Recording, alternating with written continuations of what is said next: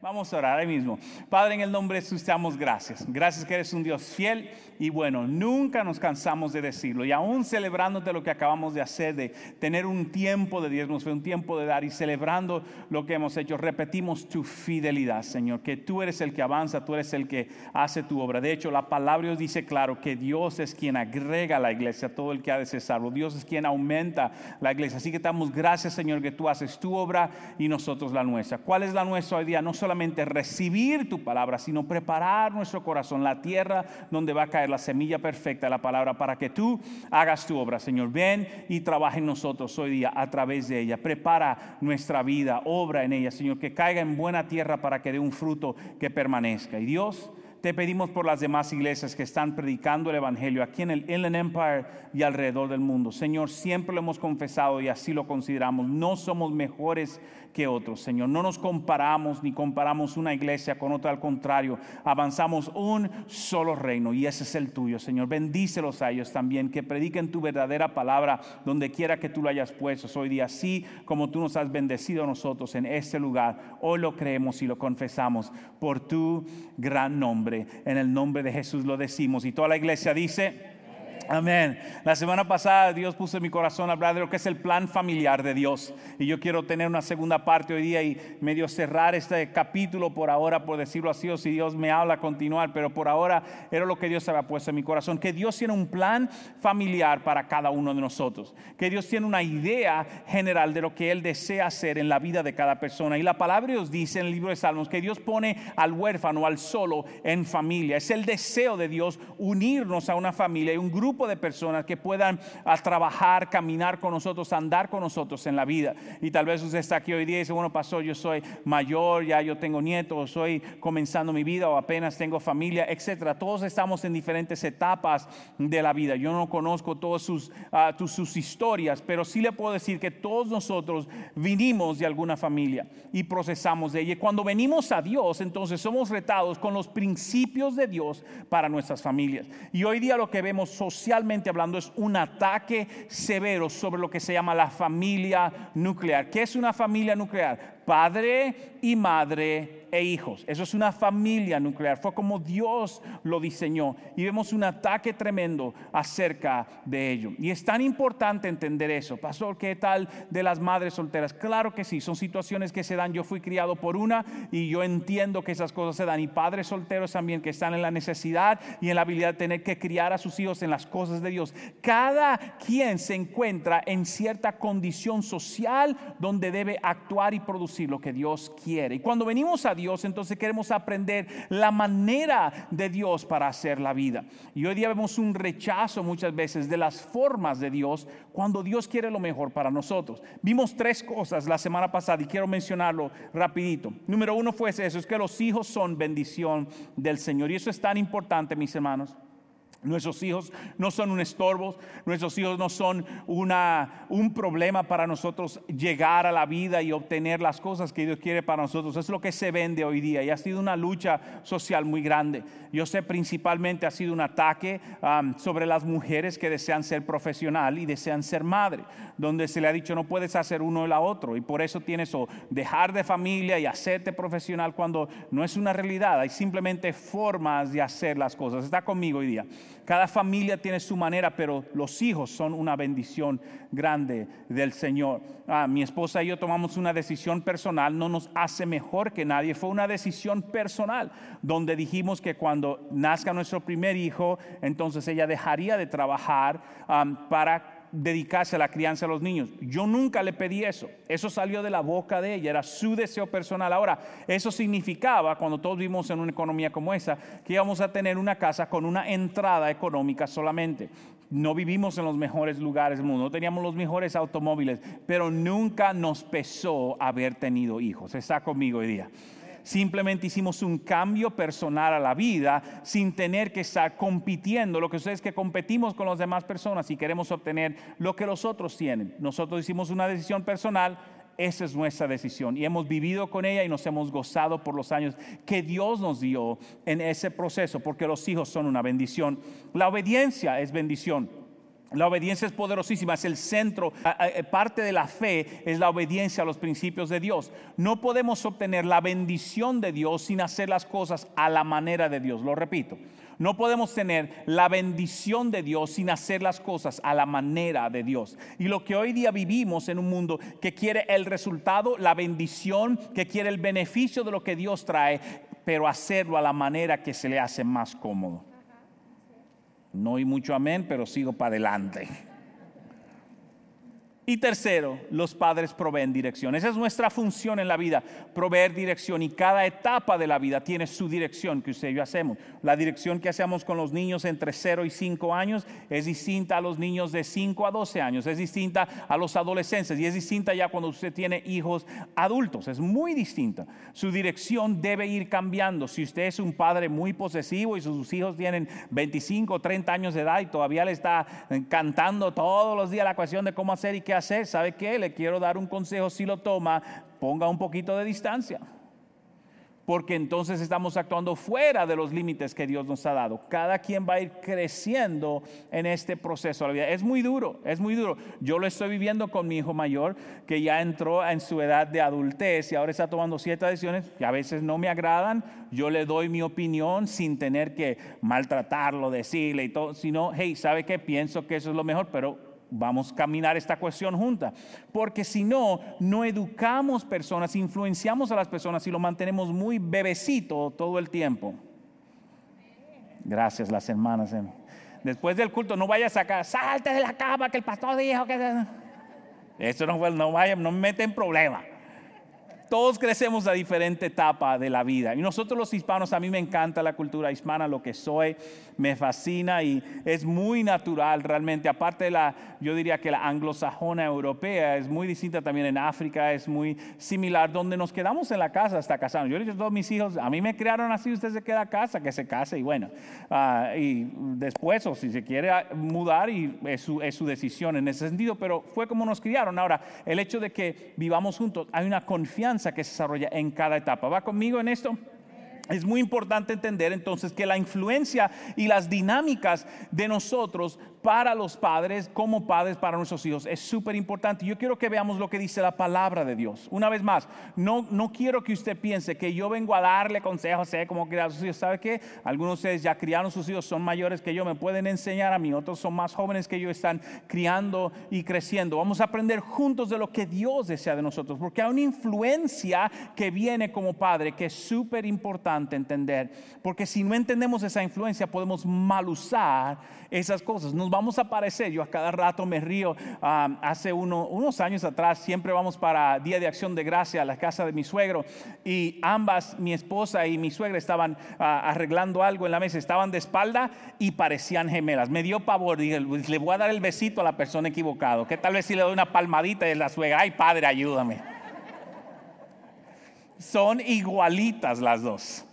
Entonces cada uno en su genética, en lo que Dios nos forma, comenzamos a lucir como las familias donde Dios nos pone.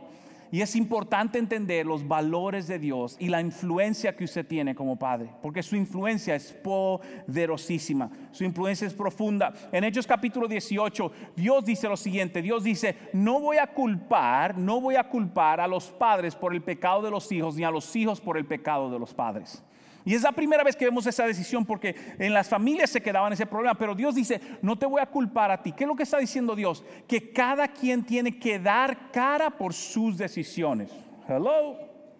Cada quien tiene que dar cara por sus decisiones. Y eso es importante entender hoy día cuando vemos situaciones donde se dan bien difícil. Pero mientras nosotros estamos criando, tenemos un poder grandísimo de influenciar. Luego Dios, antes de dar los 10 mandamientos, dice algo poderosísimo en Hechos capítulo 20. Y si quiere, tiene su Biblia, vaya también a Deuteronomio capítulo 6. Ese va a ser nuestro versículo central hoy, Deuteronomio capítulo 6. Dice así Éxodo, en la versión Dios habla hoy, dice así, antes cuando le estaba dando los 10 mandamientos, dice, no te inclines delante de ellos porque iban a entrar a una tierra nueva, ni les rindas culto, es decir, a los dioses ajenos, no hagas eso.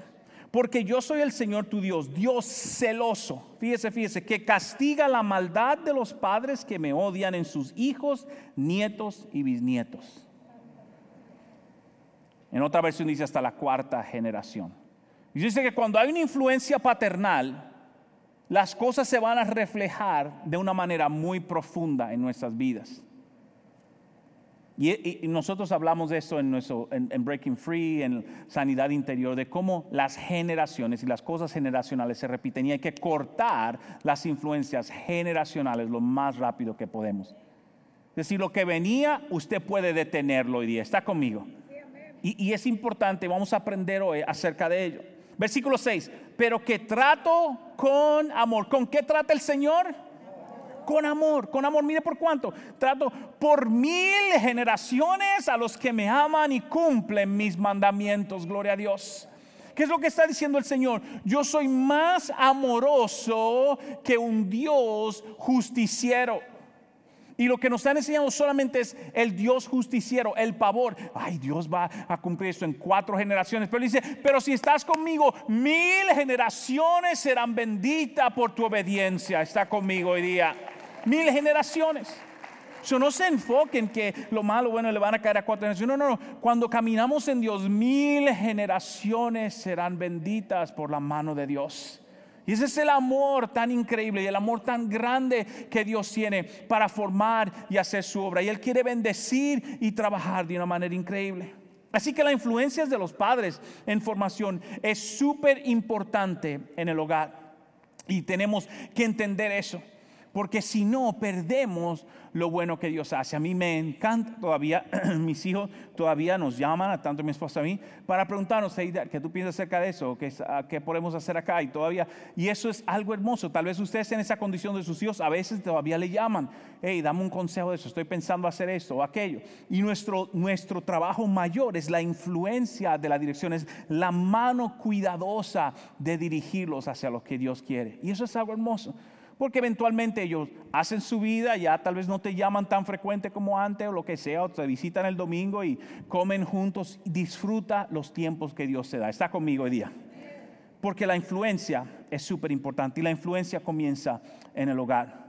Hay una historia, tal vez me había mencionado esa historia anteriormente, pero lo estuve leyendo. Es una historia muy famosa de 2 personas, Jonathan Edwards y Max Jukes. Jonathan Edwards es uno de los teólogos más influyentes creo que en el año 1700 y algo, cuando estuvo aquí en los Estados Unidos y comenzó a formar en los 1800 una iglesia, y fue un teólogo increíble. Y una de las cosas que Jonathan Edwards hacía es que él pasaba tiempo con sus hijos, le enseñaba la palabra de Dios, y fue increíble lo que sucedió generacionalmente hablando. Y comenzaron a estudiar la historia de estos 2 hombres para que usted vea el contraste de Max Jukes y Jonathan Edwards. Déjeme decirle cómo fue la trayectoria de la familia de Jonathan Edwards. El legado de Jonathan Edwards incluye, escuche eso, un vicepresidente, un decano de la Facultad de Derecho, un decano de la Facultad de Medicina, 3 senadores de los Estados Unidos, 3 gobernadores, 3 alcaldes, 13 presidentes de universidades, 30 jueces, 60 médicos, 65 profesores, 75 militares, 80 funcionarios públicos, 100 abogados, 100 clérigos, 285 graduados de la universidad. Esa es la generación de este hombre. Fíjese al contrario de Max Jukes. Y llamó la atención a la gente por un historiador que se llamaba Richard Dugdale, que estaba estudiando la vida de ese hombre, porque encontraron que mucha gente con el apellido de ese hombre estaban cayendo preso. Y se preguntaron, ¿y quién es esto? ¿Quién es el trasfondo? Y comenzaron a averiguar la historia de ese hombre llamado Max Jukes. Y mire lo que sucedió en el tiempo de Nueva York cuando se estudió esa historia. Los descendientes de Max Jukes incluyeron 7 asesinos, 60 ladrones, 190 prostitutas, 150 convictos, 310 personas en pobreza, 440 fueron destrozados por el alcoholismo y más de 1200 descendientes de ellos fueron estudiados. 300 de ellos fallecieron prematuramente. ¿Qué le estoy diciendo con esas 2 historias? Son 2 contrastes de 2 familias completamente distintas. Y todo comenzó en el hogar. Todo comenzó en el hogar. Y por eso, mis hermanos, yo quiero hoy no inculcarle temor, sino al contrario, inculcarle la importancia de su hogar, de lo que sucede dentro de su hogar. Es tan poderoso lo que Dios ha puesto sobre sus vidas. Y a mí no me gusta cuando la sociedad viene a disminuir la capacidad del padre o de la madre. Si usted ve, hablemos, ¿verdad?, de nuestras telenovelas. Siempre el hombre es el mujeriego y la mujer es la sufrida. Véase todas las novelas. Se está peleando con la fulana porque quiere quedarse con el hombre, aunque el hombre siempre, esa es la cuestión que siempre se da. Pero déjeme decirle algo, hay muchas familias donde las cosas se pueden dar de otra manera distinta, donde Dios puede hacer algo hermoso con ellos, porque no están reflejando lo que Dios hace, el poder restaurador del Señor. Y cuando no entendemos eso, nuestras familias son robadas de la autoridad de Dios para hacer algo hermoso.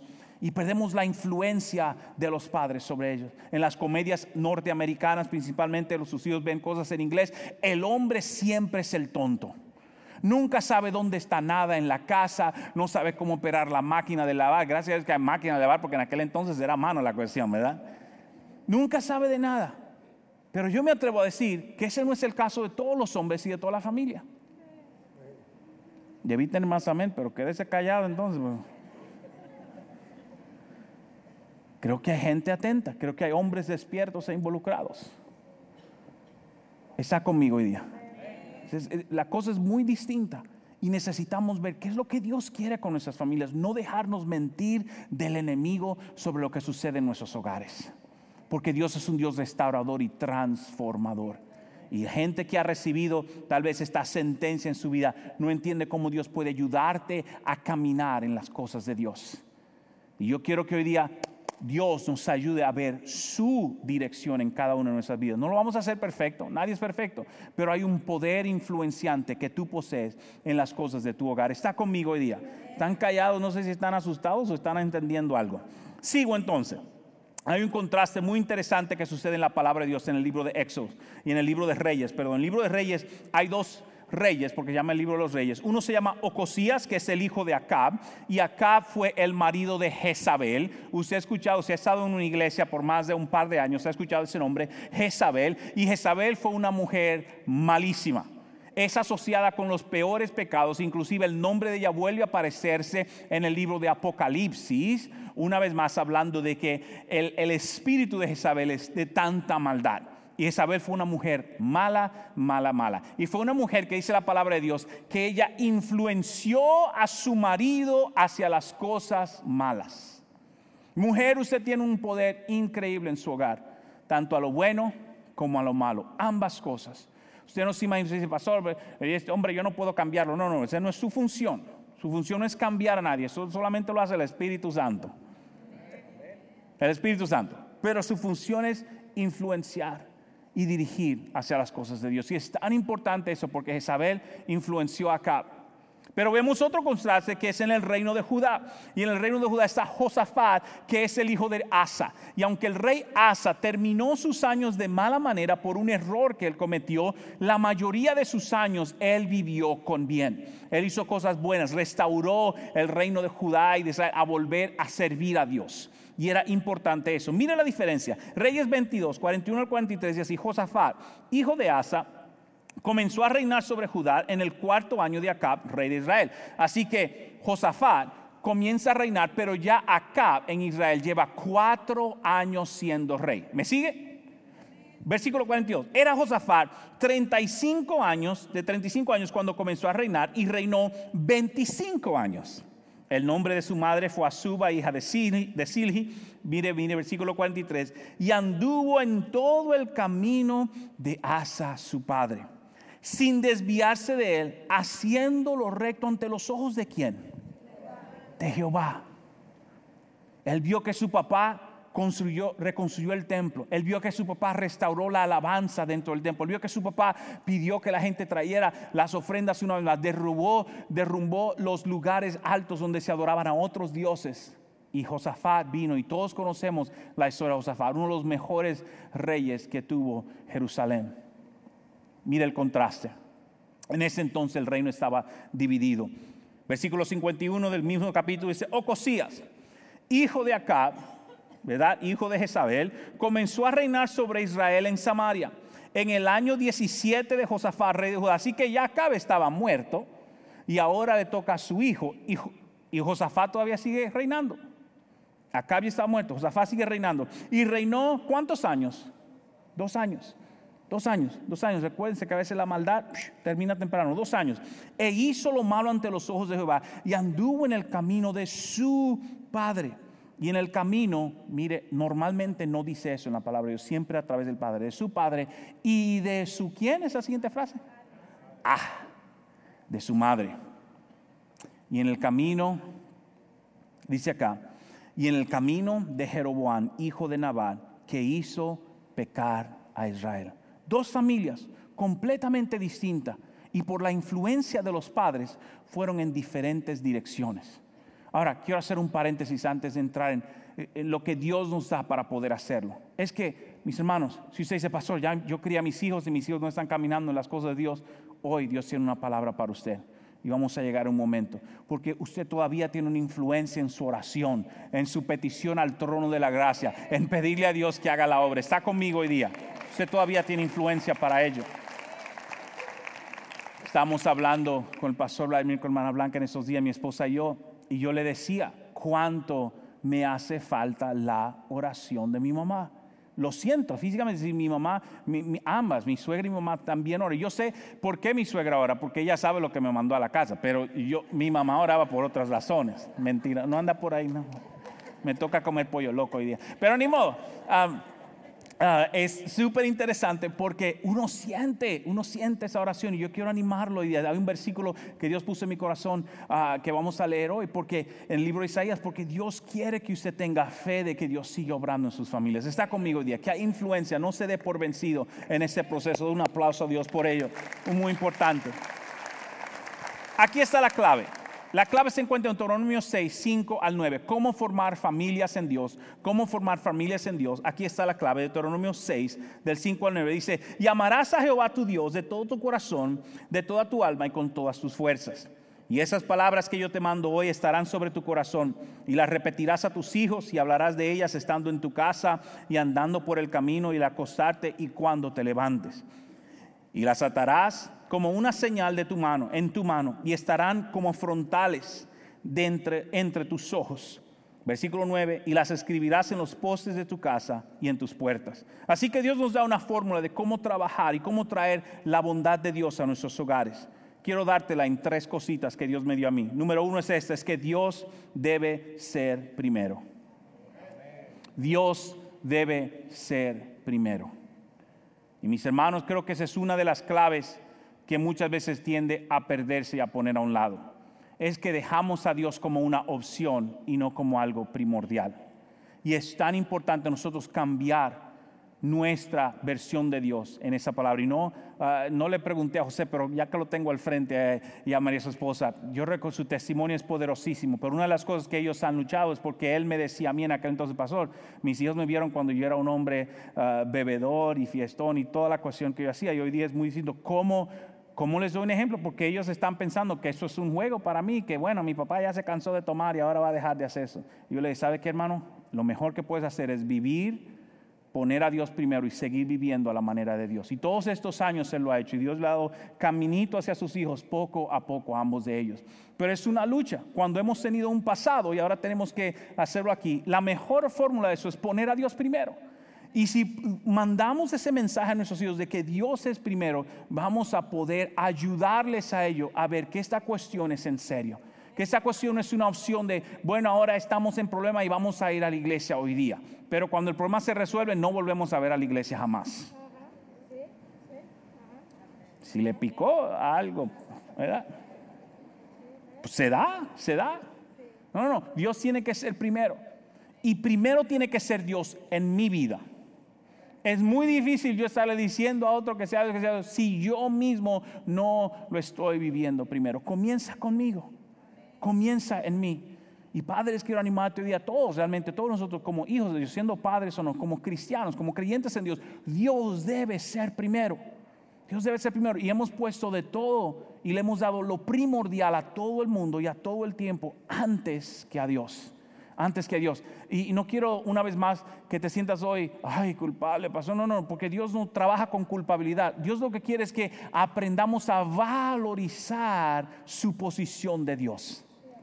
Y Él lo dice de esta manera. Lo primero que le dice ahí mismo, Deuteronomio 6:5 dice: amarás a Jehová tu Dios de todo tu corazón.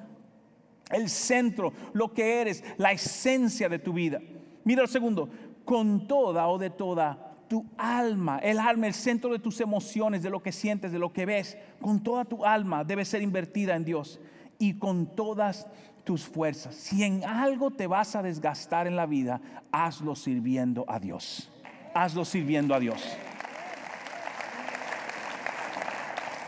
Pon a Dios primero. Y poniendo a Dios primero es importante. Eso no significa que no tomamos vacaciones. Eso no significa que no vayamos a la playa. Eso no significa que no llevemos a nuestros hijos a una película de vez en cuando. Eso no significa que un fin de semana que no pudimos venir a la iglesia nos fuimos a visitar a un familiar. No estoy hablando de eso, pero estoy hablando que mientras usted esté en su rutina diaria de vida, que sea el centro de su importancia.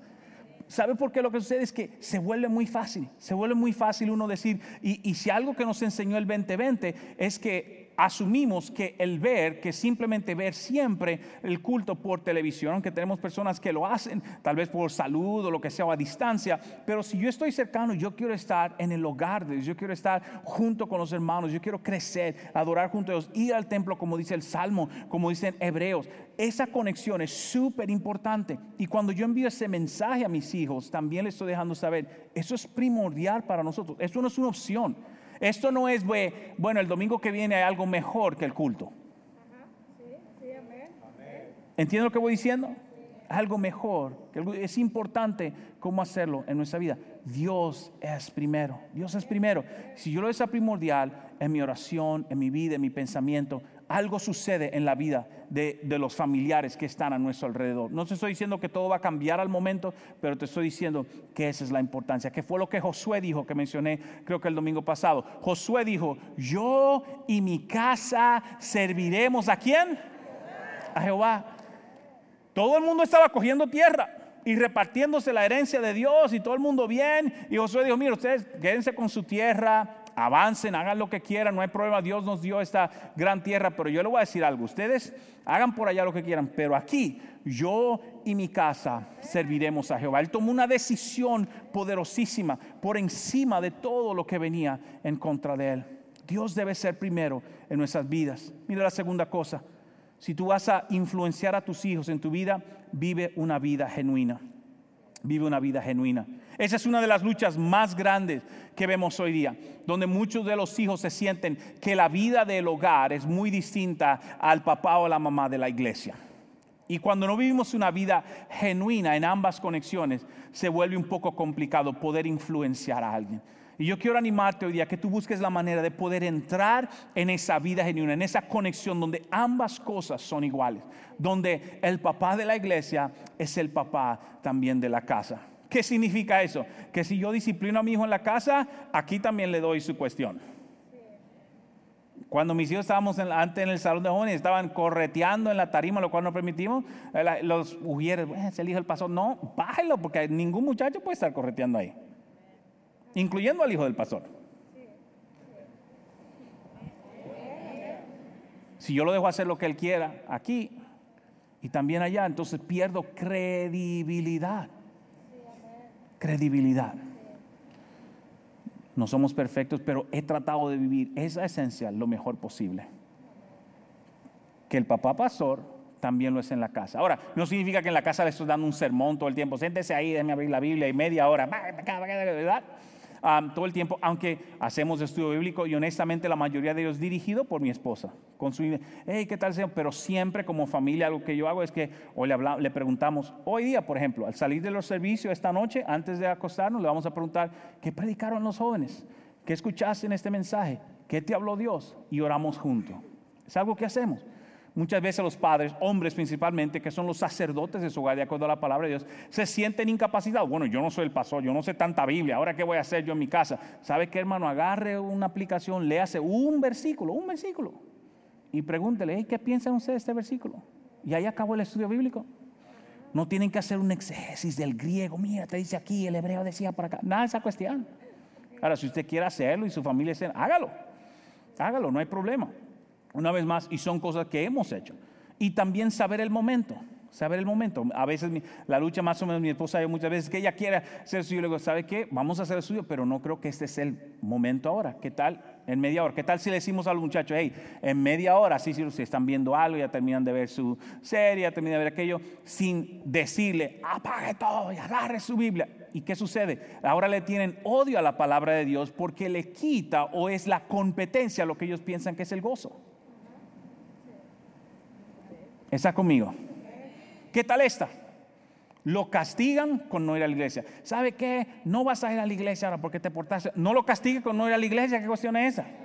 O al revés, te voy a castigar con ir a la iglesia todos los días. La iglesia no es un castigo, mis hermanos. Deja la iglesia tranquila. Es súper importante eso. Es decir, no es un castigo, es una bendición entrar a la casa de Dios y recibir lo que Dios tiene para nosotros. ¿Está conmigo hoy día? Súper importante. Mire lo que dice Deuteronomio. Deuteronomio dice así: y estas palabras que yo te mando hoy estarán una vez más sobre tu corazón, sobre la esencia de lo que eres. Versículo 7: y las repetirás, mira quién, a tus hijos. Y hablarás de ella estando ¿en dónde? En tu casa. En tu casa. Y andando por el camino, cuando nos subimos a la van o al carro, una conversación o una canción cristiana en el camino. Y al acostarse, mis hijos, vamos a orar. O si no lo hace todos los días, un día sí, un día no, como sea. Al acostarse. Y cuando te levantas. En pocas palabras, yo estaba diciendo, esta cuestión debe ser tu esencia en la vida. Pon a mí primero y ahora vives genuinamente.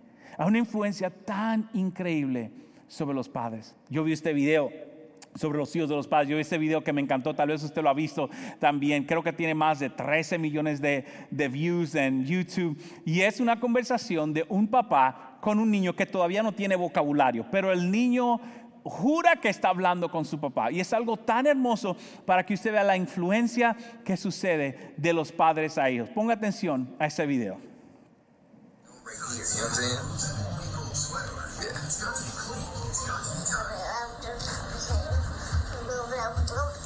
That's what I said. And then he was like, you know what I'm saying? And I was like, what in the world? Don't do that here. You know what I'm saying? Yeah.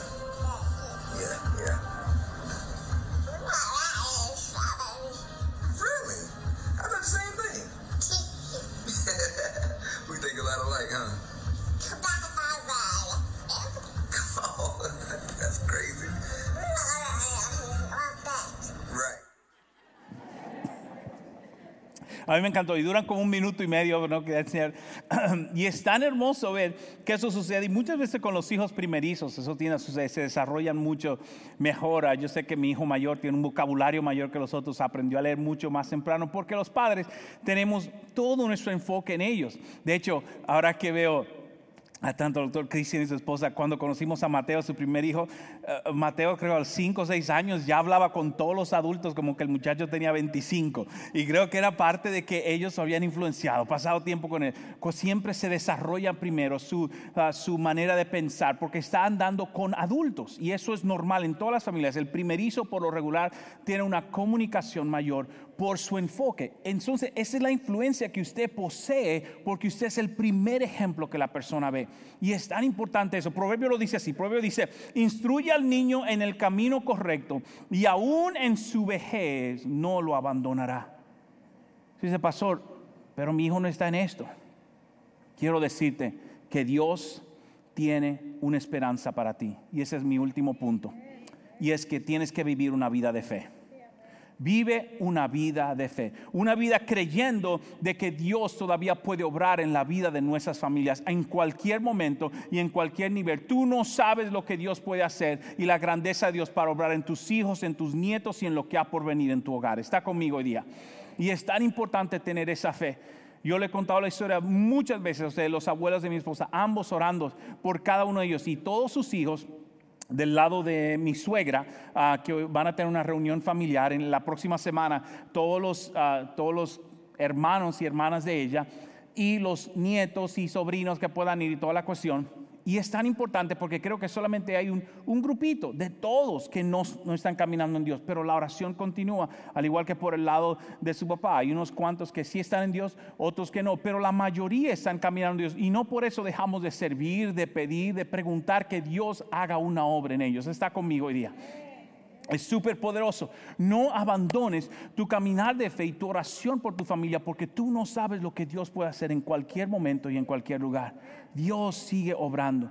Pero quiero animarte con algo. Al fin y al cabo, como leímos en Deuteronomio y como leímos en Éxodo, cada persona tiene que tomar una decisión personal por seguir a Dios. Eso no es una cuestión de grupo. Eso no es una cuestión de que mi abuelita oró por mí, por lo tanto, bueno, ya Dios conoce a mi abuelita, ya yo sé que voy para allá. No, esto no es el gobierno, ¿ok? No es que yo conozco un fulano que me va a dejar entrar. Eso no funciona así. Y es importante verlo. Termino con esto. Deuteronomio 6, 8 al 9 dice así: y las atarás, la palabra de Dios, como señal en tu mano. Estarán en tus frontales, entre tus ojos, ahí siempre delante, y las escribirás en los postes de tu casa y en las puertas. En pocas palabras, la fe tiene que estar presente delante de ti en todo lugar. La fe, la creencia de que Dios está en tu vida, de que Dios está obrando, debe estar presente en todo lugar y en todo momento. Porque si no, mis hermanos, podemos sentir ese alejamiento que nos trae el mundo. Déjeme decir algo, yo siempre lo he hecho claro, ¿verdad? Acá no vivimos vidas falsas, mi esposa y yo. Todos sentimos ese deseo. Todos sentimos el deseo de dormir más que poder orar. Todos sentimos el deseo de quedarnos viendo una serie de televisión o no hacer aquello. Todos sentimos ese deseo. Olvídese. Ahora viene el verano y vivimos en California, que tiene un clima tan hermoso. ¿Quién no quiere levantarse un domingo, agarrar la fe? Vámonos para la playa, ¿verdad? Y pongan el mensaje ahí por video. Gloria a Dios, de allá me avisan.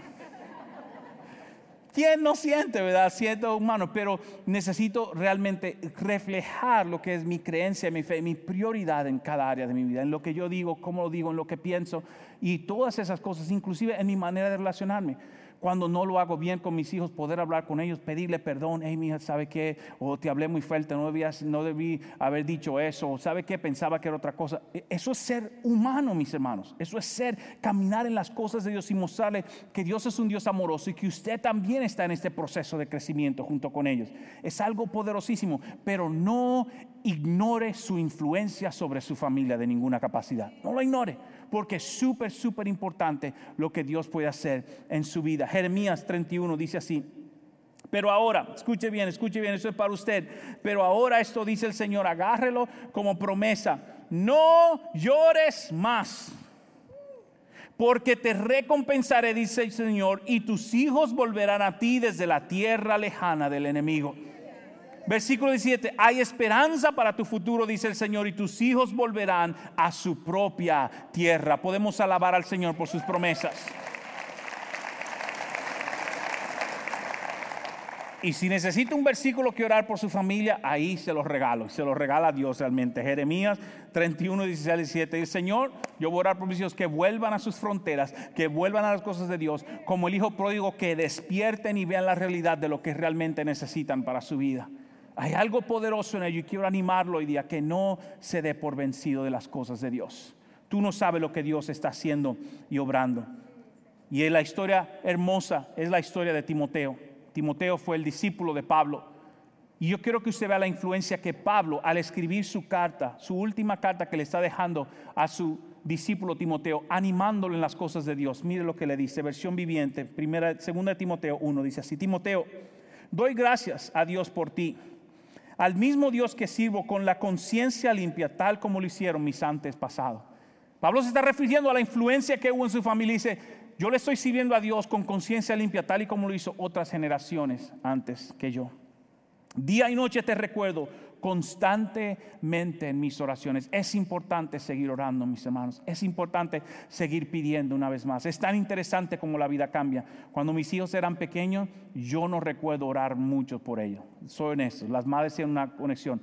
Pero ahora que son grandes y veo que van a tomar decisiones, que van a decidir con quién se van a casar, ahora estoy orando todo el tiempo. Todo el tiempo, porque veo la influencia que puede suceder en el transcurso de mi vida y me ha tocado distinto. Así que cada quien tiene una etapa distinta que está viviendo en su vida. Versículo 4, tengo muchos deseos de volver a verte, porque no me olvido de tus lágrimas cuando nos separamos, y me llenaré de alegría cuando estemos juntos otra vez. Así que Timoteo tuvo que dejar a Pablo porque estaba preso y se fue a pastorear la iglesia de Éfeso. Versículo 5, me acuerdo tu fe sincera. El punto de hoy, me acuerdo tu fe, ¿qué dijo Pablo? Sincera. Me acuerdo de tu fe sincera, pues tienes la misma fe de la que primero estuvieron llenas. Fíjese, tu abuela Loida y tu madre Eunice, y sé que esa fe sigue firme en ti. Oh, Pablo está diciendo, hay generaciones de fe conectadas a ti, Timoteo. Generaciones de fe.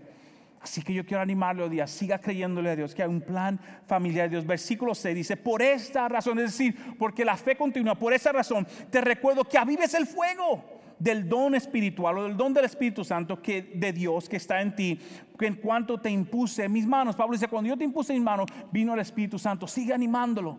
¿Sabe qué Pablo está diciendo? Que uno se puede enfriar en las cosas de Dios. Uno se puede enfriar en las cosas de Dios. Pablo dice, te quiero animar a algo, que le eches gana al Espíritu de Dios en tu vida. Y yo quiero animarte hoy día, si se enfrió tu fe, tu hogar, vuelve a echarle fuego, ponle un poquito de leña, saca un tiempo de oración con tu familia, haz la comunión con tus hijos en tu hogar, si tienes que hacerlo, vuelve a echarle un poquito de leña. Déjeme decirle, aquellos que tienen adolescentes, yo estoy viendo esa etapa de adolescencia hoy día con mis tres hijos. Mis hermanos, no se crea que porque son los hijos de Abraham, cada vez que decimos vamos a leer la Biblia, mis hijos están, gloria a Dios, vamos arriba papá. No, son adolescentes, ¿verdad? Hay que poner, lo que pasa es que el papá es grandote y por lo regular me escuchan, bueno, mi papá para que no vaya, ¿verdad? Aunque ya mi hijo mayor está más alto que yo. Mi abuelo me decía, vas a ser más alto, pero nunca más grande. Ya cálmese, abuela, cálmese. Pero es tan importante que nosotros sigamos en ese proceso de que si se enfrió, volvamos a echarle leña al fuego. Volvamos a decir, ¿sabes qué? Me voy a animar. Comienza contigo. Pablo termina diciendo este último versículo, dice así, pues Dios no nos ha dado un espíritu de temor y timidez, sino de poder, de amor y autodisciplina. Ese es el espíritu que Dios ha puesto sobre ti. Es un espíritu de poder, es un espíritu para amar a tus hijos y es un espíritu para autodisciplina, para tener una mente sana, para caminar en las cosas de Dios. Y hoy día yo quiero que declaremos esa verdad sobre nuestra vida. Está conmigo hoy día. Podemos orar juntos. Ahí mismo donde usted está, comience a orar. Comience a decir, Padre, háblame hoy día. Quita temor de mi vida. Dame amor para mis hijos, para mi familia. Ayúdame a autodisciplinarme. Tal vez no he estado caminando constante en las cosas de Dios. Vuelve a mi vida lo que necesito hoy para dirigir a mi familia. ¿Qué tal esa? Yo vengo en contra del espíritu de vergüenza que a veces quiere robarte a ti la autoridad. Vergüenza de poder decir, bueno, pastor, yo he cometido muchos errores y no tengo autoridad. No. Vuelve a la posición. Camina en Dios. Dile, Señor, ayúdame a avanzar lo que tú tienes en mi vida. ¿Qué tal esa? Que Dios te dé las palabras. Estás diciendo, pastor, yo no puedo, no soy bueno con palabras, no sé qué decir, no sé cómo comenzar la conversación. ¿Qué tal si Dios te da una clave hoy día? ¿Cómo comenzar? Darle inicio a esa conversación hermosa. ¿Qué tal esa? Tal vez hay dolor. Pastor, usted no se imagina lo mal que me han tratado mis padres y yo no tengo una buena relación ahí. No sé cómo iniciar esto. Tienes un Padre perfecto, el Padre Dios. Él quiere hablarte, quiere tocarte, quiere dirigirte hoy día. ¿Qué tal esa? Tal vez, no sé, me cayó en el corazón ahora mismo, tal vez hay personas en este día que han pasado divorcios y tienen familias mezcladas, tienen hijos en diferentes hogares. Pídele a Dios que te dé una clave hoy día. Cómo seguir amando a tus hijos, influenciándolos, aunque tal vez solamente pasen parte del tiempo contigo. Eso es una realidad de nuestra sociedad hoy día, que Dios te enseñe cómo influenciarlos, cómo traer la bondad de Dios a sus vidas. Gracias, Señor.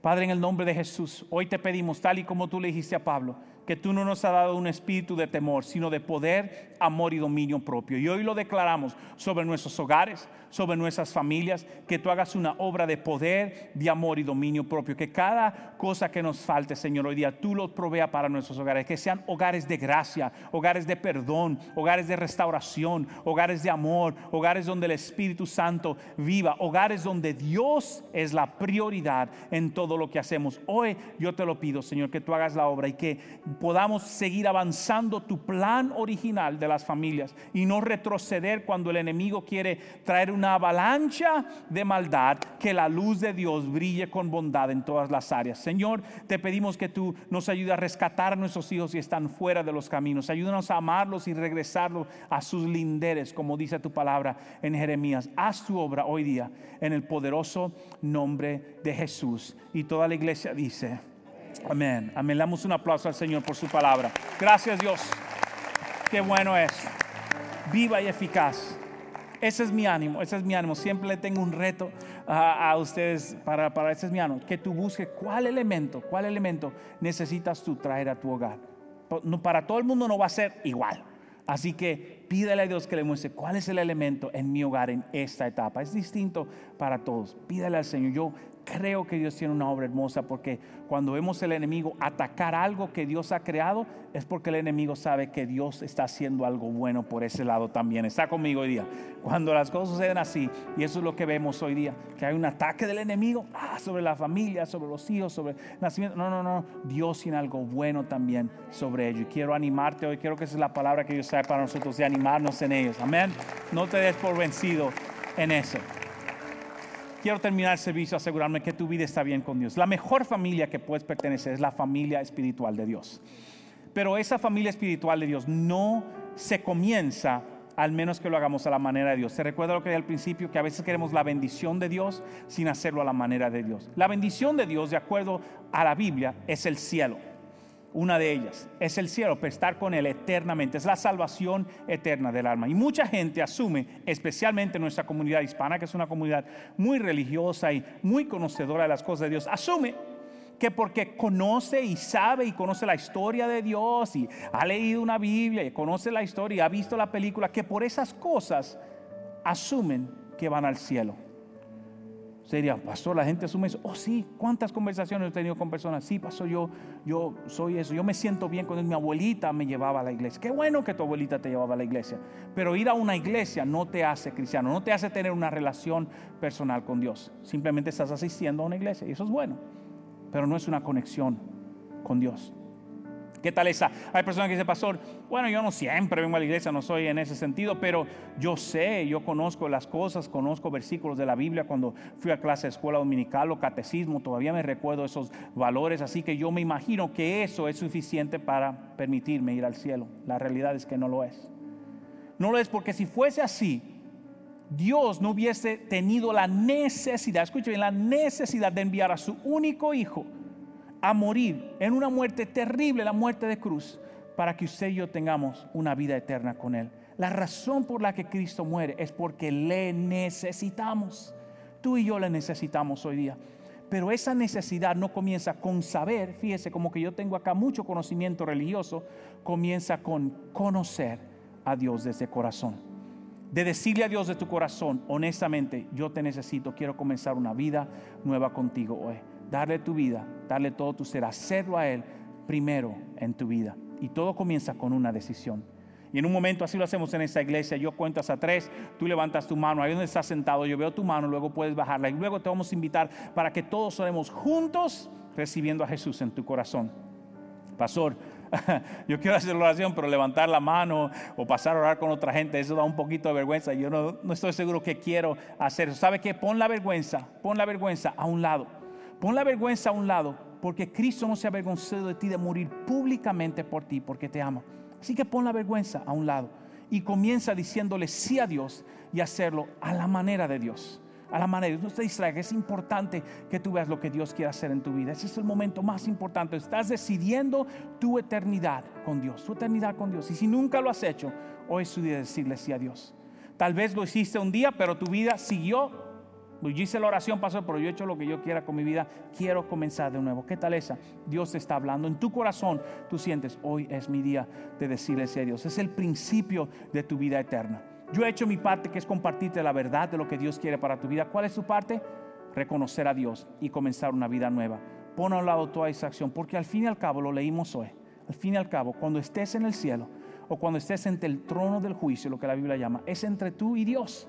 No va a ser el vecino. Dios no te va a preguntar, mira, ¿y qué pasó del fulano que fue contigo? Esa pregunta nunca te la van a hacer. La Biblia habla claro que es entre tú y Dios. Decide hoy por ti lo que está en tu corazón. Si nunca lo has hecho, hoy es tu día. Si lo hiciste pero quieres arreglar tu vida con Dios, hoy es tu día. Si sabes que Dios te está hablando en tu corazón, hoy es tu día. Yo cuento hasta 3. Lo hacemos juntos en oración, invitando a Cristo aquí mismo en tu corazón y comenzando una vida nueva. 1, 2 y 3. Si alguien en este lugar, ese es tu día, decirle sí a Dios. Tu momento de decirle sí a Dios. Qué lindo, Dios. Le damos un aplauso a ellos. Qué hermoso. Gracias, Señor. Gloria a Dios. En un momento queremos orar contigo. Queremos hacerlo con un momento de decisión. Como te dije que te quiero invitar. Un momento todos vamos a estar de pie. Cuando todos estemos de pie, lo que vamos a hacer es que yo quiero invitarte. Toma tu bolso, no dejes nada. Y vamos a orar juntos acá, recibiendo a Jesús. Porque quiero poner ayuda en tus manos para caminar juntos.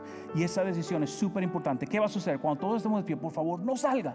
Porque si usted sale, está dando la indicación de que, bueno, no se preocupe, véngase conmigo. No. Deje que ellos pasen primero y luego oramos y luego nos despedimos. Porque esta parte es tan importante. Todos vamos a estar de pie en un momento. Escuche bien, si usted no levantó la mano pero sabe que Dios le habló, cuando ellos pasen, pase usted también, porque Dios tiene una obra para tu. Vamos a estar de pie en ese. Un aplauso a esos valientes que le dicen sí al Señor hoy. Gracias, Dios. Su trono. Esa es tu hora. No te avergüences, no queremos avergonzarte, queremos orar contigo en este día, decirle sí a Dios. Aún si no levantaste tu mano, pero sabes que tienes que arreglar tu vida con Dios, hoy es tu día. Hoy es tu día. Pon a un lado la vergüenza, pon a un lado el que dirán y dile sí a Dios en esta hora. Dios te bendiga. Claro que sí, no hay problema. Dios le bendiga, joven. Qué bueno. Qué precioso. Claro que sí. Qué bueno. Dios te bendiga. Adelante. Dios te bendiga. Qué bueno ver. No hay problema, no hay de qué avergonzarse. Dios le bendiga. Qué bueno ver. Gracias, Señor. Claro que sí. Nada extraño sucede. Esa es tu hora. Dile sí a Dios. Y le voy de camino, Señor. Qué precioso. Gracias, Dios. Bueno, oramos. Ustedes que están aquí al frente, más una oración. Esta oración es un abracadabra mágico. Es una honestidad entre usted y Dios. Y juntos vamos a hacerlo con ellos. Oremos juntos. Diga, Señor Jesús, te invito hoy a mi corazón. Y yo te pido perdón por mis pecados, las cosas malas que yo he hecho delante de ti. Ayúdame hoy a vivir para ti desde este día y hasta la eternidad. Sé tú el líder y el Señor de mi vida. Desde hoy en adelante te doy mi corazón en el nombre de Jesús. Amén y amén. Qué tremendo. Wow. Haga algo. Aarón, uno de nuestros líderes, él le va a entregar un libro, una información que le va a ayudar muchísimo. Regale unos minuticos a él y luego vuelve con su familia. Está bien, acompáñenlo por allá a él, Aarón. Dios le bendiga mucho. Damos un aplauso a ellos, es algo nuevo, es tremendo. Gloria a Dios por ello. Es importantísimo ese tiempo. Mire, cuando usted me vea comenzado el llamado, arranque a orar.